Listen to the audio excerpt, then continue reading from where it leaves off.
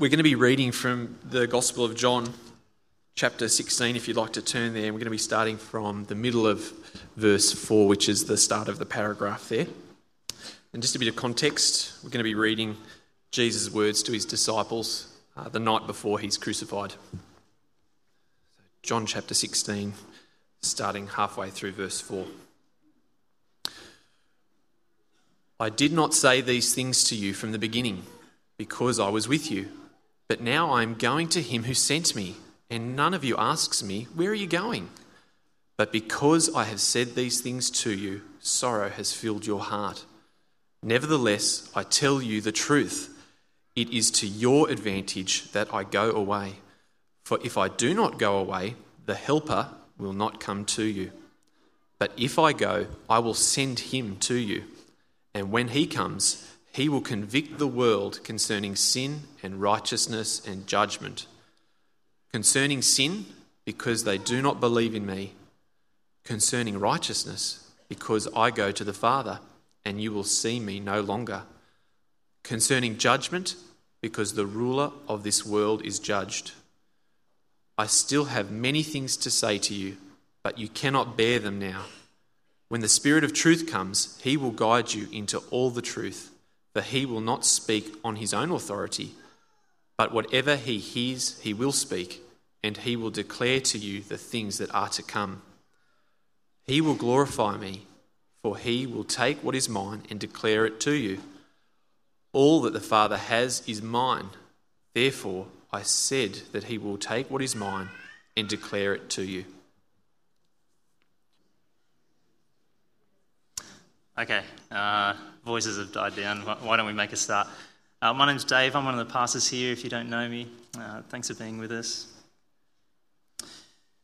I'm going to pray before we look at God's word. Would you pray with me?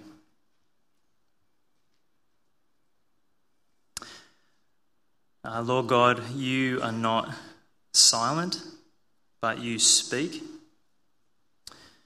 You are not distant, but you are with us. And so we ask that you would speak to each of our hearts this morning. Lord, I pray that you'll give each of us ears to hear you, minds to understand, and hearts that actually cherish what you say. We pray this in Jesus' name. Amen. Well, when we are stuck in our sin or paralysed by discouragement or feeling inadequate to do any good, when our heart is more in love with what the world has to offer rather than the joy and the peace that Jesus has to offer, what hope do we have that we can change? I reckon surely if Jesus was standing right in front of us in the flesh, he could set us free from our sin. His presence would renew us, encourage us, put us back on our feet. His power would be visible, and desire for him would trump whatever the world has to offer. Surely if he was right here, that would help us, that would change us. But the surprising thing that our Lord says to us this morning in our passage is that it is to your advantage. It is better for you that I go away. How can that possibly be better? When a family member doesn't want to believe in Jesus, when they make you feel stupid, perhaps even ashamed for believing what Jesus says, how can it be better that Jesus isn't here? When Christians and churches argue and distance themselves from one another over small differences, how can it be better that Jesus isn't here? When you've got me and Rob and David to stand up here and preach, how is it not better that Jesus isn't here preaching? When we want all of Glendale and all university students and all of Myanmar and PNG and Pillar, to hear the good news and believe and have eternal life. How is it not better that Jesus isn't here?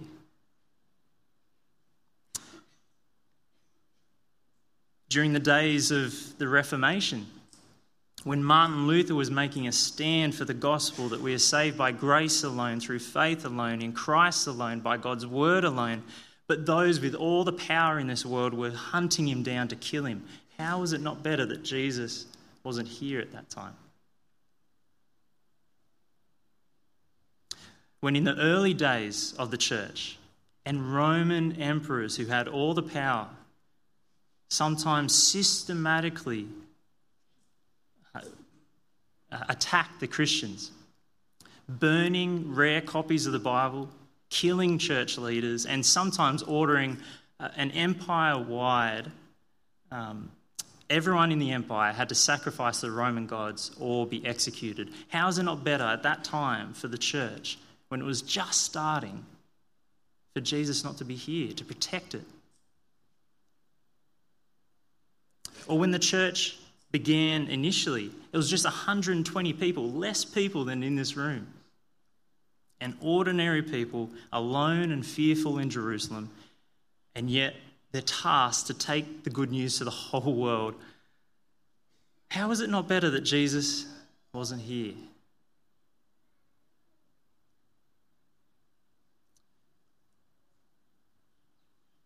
Let's find out. Let's listen to John 16. In John 16, we're in the upper room, and in about 24 hours, Jesus will be dead. So like a commander, he's preparing his troops for the battle to come. Up to this point, he's been with them, absorbing all the hostility upon himself, with the disciples tucked safely behind him. But he warns us this hostility won't stop once he's gone. It's just going to be redirected to his people. Don't be surprised. Hold your ground. Keep telling people the truth.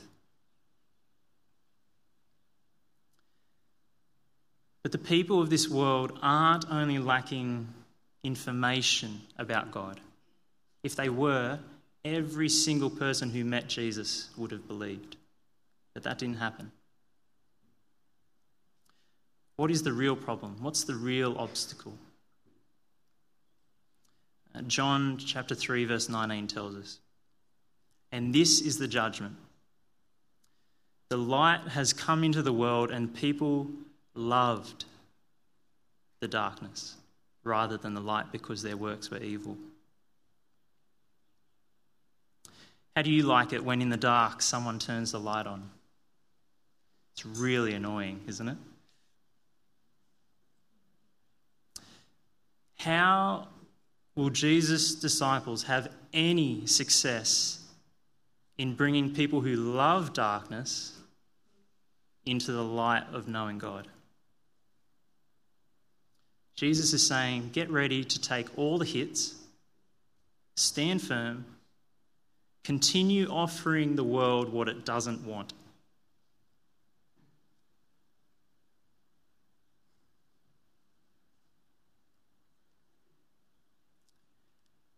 In the TV series Blackadder Goes Forth, Rowan Atkinson plays Captain Blackadder, and he's in the trenches during World War II, and in one scene, the army general pays a visit to the trenches before the troops go over the top and advance towards the enemies with their machine guns. And the general asks the soldier Baldrick, "Are you looking forward to the big push?" To which Baldrick replies, "No, sir, I'm absolutely terrified." The general laughs, the healthy humour of the honest Tommy. "Don't worry, my boy. If you should falter, remember I am right behind you." To which Rowan Atkinson says, "Yes, about 35 miles behind you."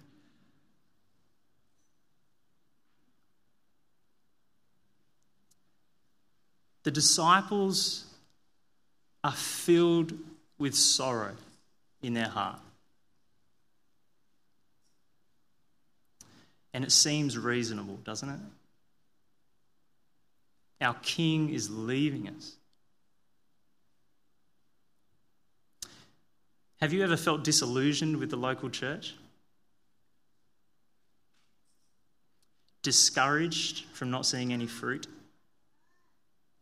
Perhaps you've even experienced the sting of hostile friends and families who are trying to turn off the light. But is it right for the apostles then and for us now to be filled with sorrow? Is it right? Jesus doesn't think so. He draws the disciples' attention to the fact that none of you asked me where I'm going.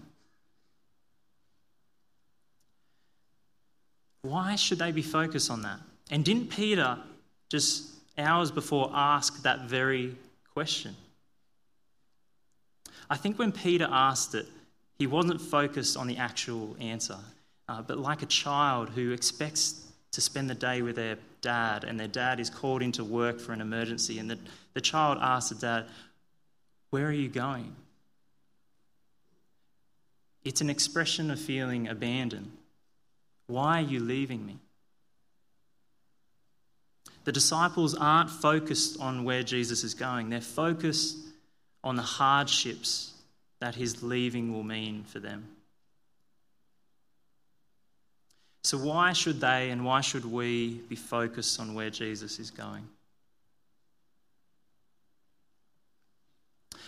Sometimes I can get into this self-pitying headspace where woe is me. All I can think about is the negative impacts on me, and Emma has to put up with me. I don't know if you've experienced this, but what do I need at that point in time to put my attention to? What's going to refresh my perspective and give me new strength? I need to remember why Jesus left. I need to remember where he is and how he's giving us all we need to face the circumstances that we're in. Our King is not 35 miles behind us. The King we serve, he went alone into the battle that won the war. He took upon himself the full force of the hatred of the world. He let Satan have his hour over him. He took our sin and he ran straight towards the wrath and judgment of God. He did it for us. Without him leaving, I would still love the darkness. But now he is raised to the Father's side in all authority, and he's raised us with him. We no longer belong to the world, but we are the eternal children of God.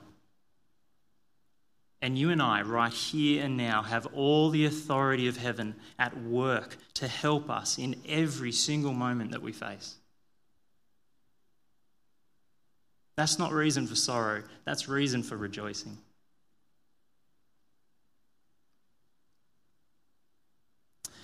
But even at this late hour, the apostles still don't get what Jesus is about to do for them. They have the truth sitting right across from them, but the truth hasn't gripped their hearts yet. Jesus is going to win the decisive battle, but even when he's gone, it's still better for the church that he isn't here while we represent him on earth. So why is it better? Verse 7, have a look. For if I do not go away, the Helper will not come to you, but if I go, I will send him to you. We're not told why the Holy Spirit can't be sent until Jesus is gone. It could be because it's only once Christ gets the victory that the Holy Spirit can apply that victory into our hearts. But whatever the reason, Jesus says it's better that he leaves and the Spirit comes. And he explains why. He doesn't leave it at that. He helps us understand why. The Spirit's going to do two things. Notice the Spirit's two names. They tell us what his two works will be. In verses 8 to 11, he is the helper, which doesn't mean he's a personal assistant. The word doesn't have an exact translation for English, but it's more like a legal prosecutor who argues for the truth, convicting unbelieving, hostile hearts of the truth of Christ. And in verses 12 to 15, he's called the Spirit of Truth because he guides Christ's people into all truth by speaking on behalf of Christ and about Christ. So let's take a closer look at each of these. First, the prosecutor. Verse 8, and when he comes, he will convict the world concerning sin and righteousness and judgment. Now, these verses are difficult. When I first read them, I was so confused. I was like, what is going on? But once we look at them, it's really encouraging. We don't have time to go through all the detail of the verses, so let me just highlight the overall flow of what's being said here. When the Spirit's work is mentioned in the New Testament, it's nearly always in Christians, among Christians. But here, the Spirit will be working in the unbelieving world. So, picture an average Australian, happy in their materialistic, self-centered lifestyle, not interested in God because they're convinced the universe created itself, and yet self-assured that they are a good person. So much so that there's not even slight fear that God's judgment might be coming. What hope of change is there in a heart like that? If we really polish our church services and our ministries, is that going to change?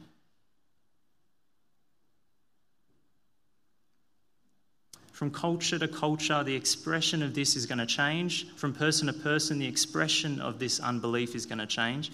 But what is universal is that, humanly speaking, it is impossible that a single heart is changed.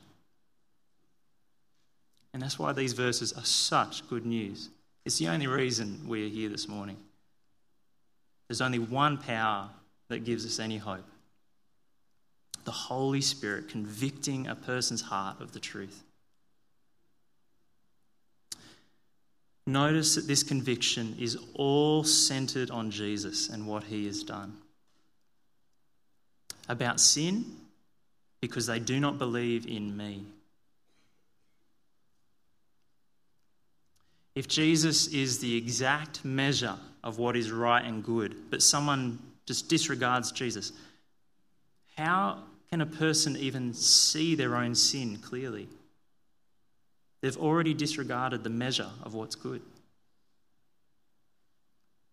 The Spirit must show someone their sin, otherwise we're blind to it. Whenever you see your sin, that is God's grace. About righteousness, because I go to the Father and you see me no longer. If you ask someone today, are you a good person? I think most people would say, yeah, I'm pretty good. But what's the measure they're using to evaluate their own righteousness? While Jesus was on earth, his righteousness exposed every false measure of righteousness. But since Jesus goes to the Father, he is vindicated as being the only true righteous one. Even though the world condemned him, he is righteous. And when he says we see him no longer, he's referring to his death. He's leaving. He's going to die in order to give us true righteousness.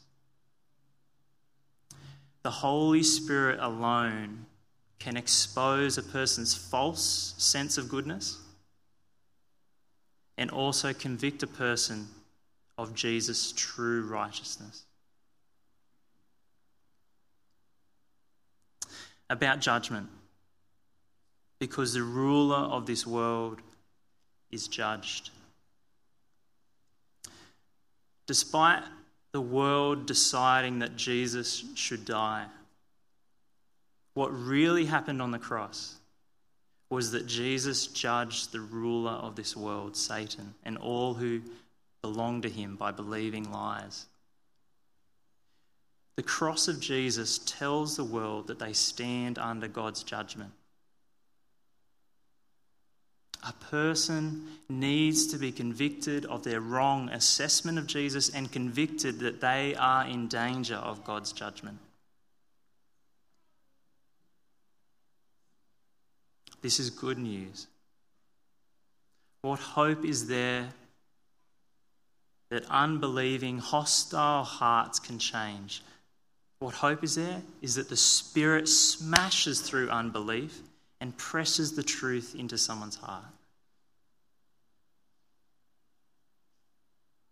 If you believe in Jesus this morning, you didn't just need information to make an informed choice.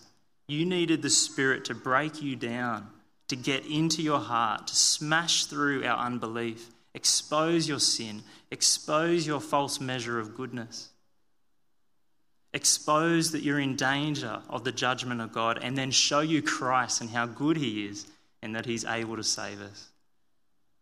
Praise God for the Spirit's work in our hearts. It is a miracle if you believe.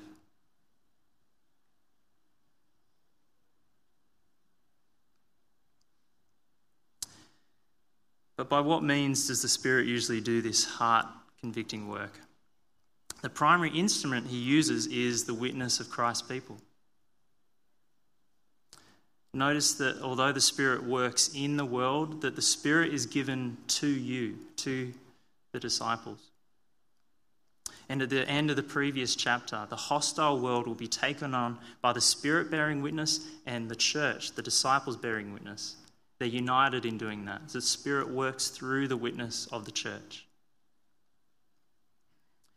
As we live for the truth, as we speak the truth, if the Spirit takes that and works it in a person's heart, how can our witness fail to achieve everything that God wants it to achieve?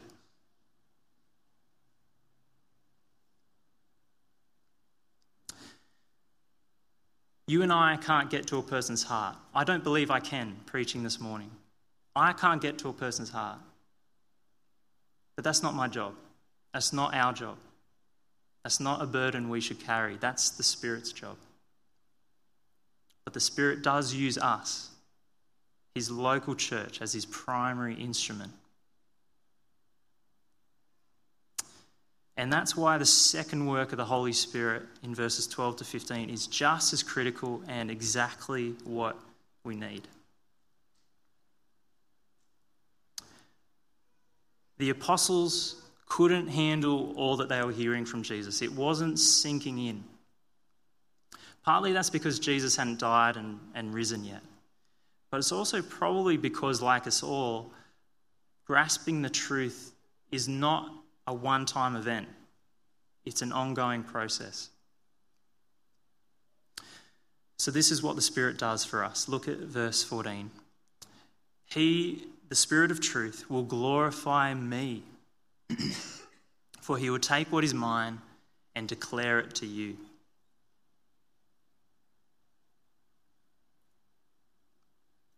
In an even better way, the church does have Christ speaking to us, but speaking by the Spirit into our hearts so that we actually believe what we hear. Like the Son only speaking with the authority of the Father, so the Spirit will only speak with the authority of the Son. In other words, there is no more truth about God to be found that is outside of Jesus. It's all in Jesus. The Spirit places the entire spotlight on Christ. He wants Christ to get all the glory in our hearts, in the world. He wants us to know him, believe him, and love him.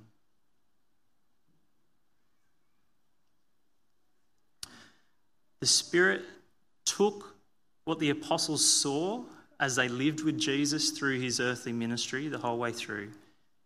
He took what the apostles saw and then he made them believe it and taught them the implications of all that they saw, how to live the Christian way. So this work of the Spirit is first for the apostles. Then through the teaching of the apostles, the Spirit works all truth into the hearts of the entire church down through the ages, from generation to generation.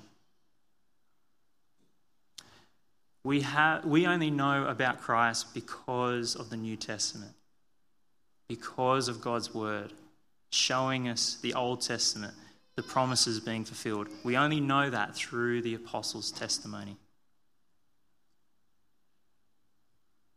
Through the word of God, the Spirit speaks into our hearts. And there's so many encouraging implications of this. You and I don't need to go searching for God's voice in our gut feelings. We don't need to go searching for God's voice in a random lyric playing on the radio. We search for God's voice in the truth of God's word. Whenever you read it, whenever you hear truthful teaching, when your friend speaks it to you, you are hearing the Spirit speak. God's word is not this static textbook that we dissect and analyze. God's word is alive and active because the Spirit is at work speaking through the word to glorify Christ. God is speaking. Now, some truths will grip us in a penny drop moment. We'll just, oh, wow, I never saw that before. But I think other truths are just bit by bit by bit by bit, like a stream cutting away the rock. The Spirit is at work, speaking to our hearts, helping us understand Christ.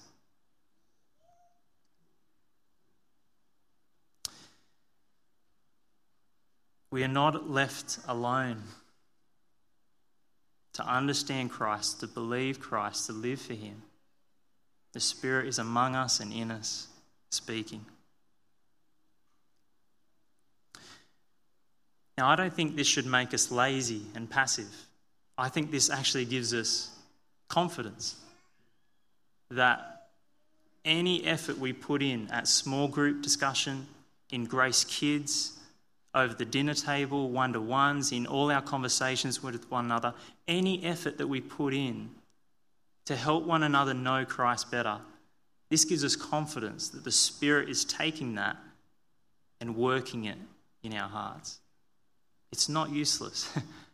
He's powerfully at work.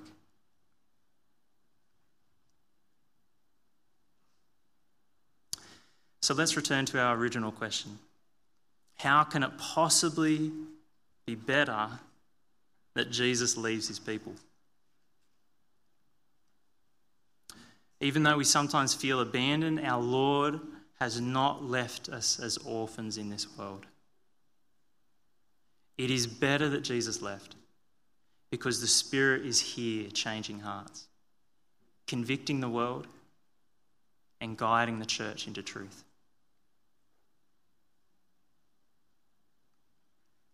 Remember how the church began.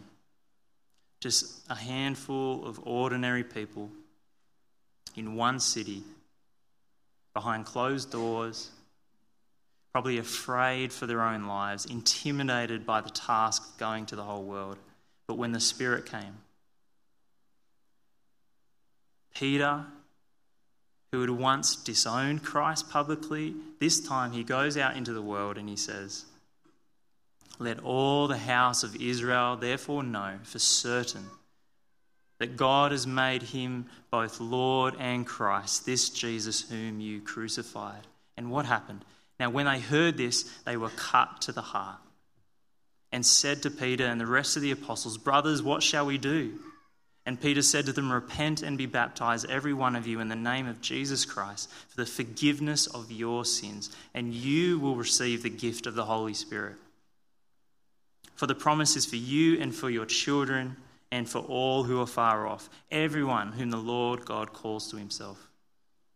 So those who received his word were baptized, and there were added that day about 3,000 souls, and they devoted themselves to the apostles' teaching and the fellowship, to the breaking of bread and the prayers.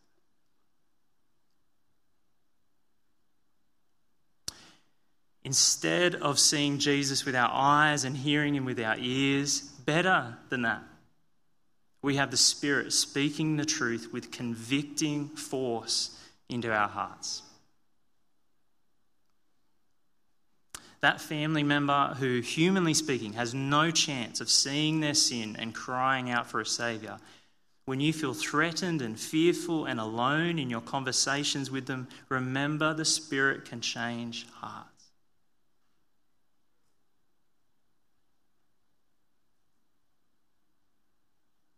So pray. While ever as a church and as families and in our own minds we are constantly seeking God's voice through his word, then we can have every confidence that the Spirit will change our hearts to be more and more satisfied by the truth. It's better for us because the Spirit is here changing our hearts. Will you pray with me? Let's pray.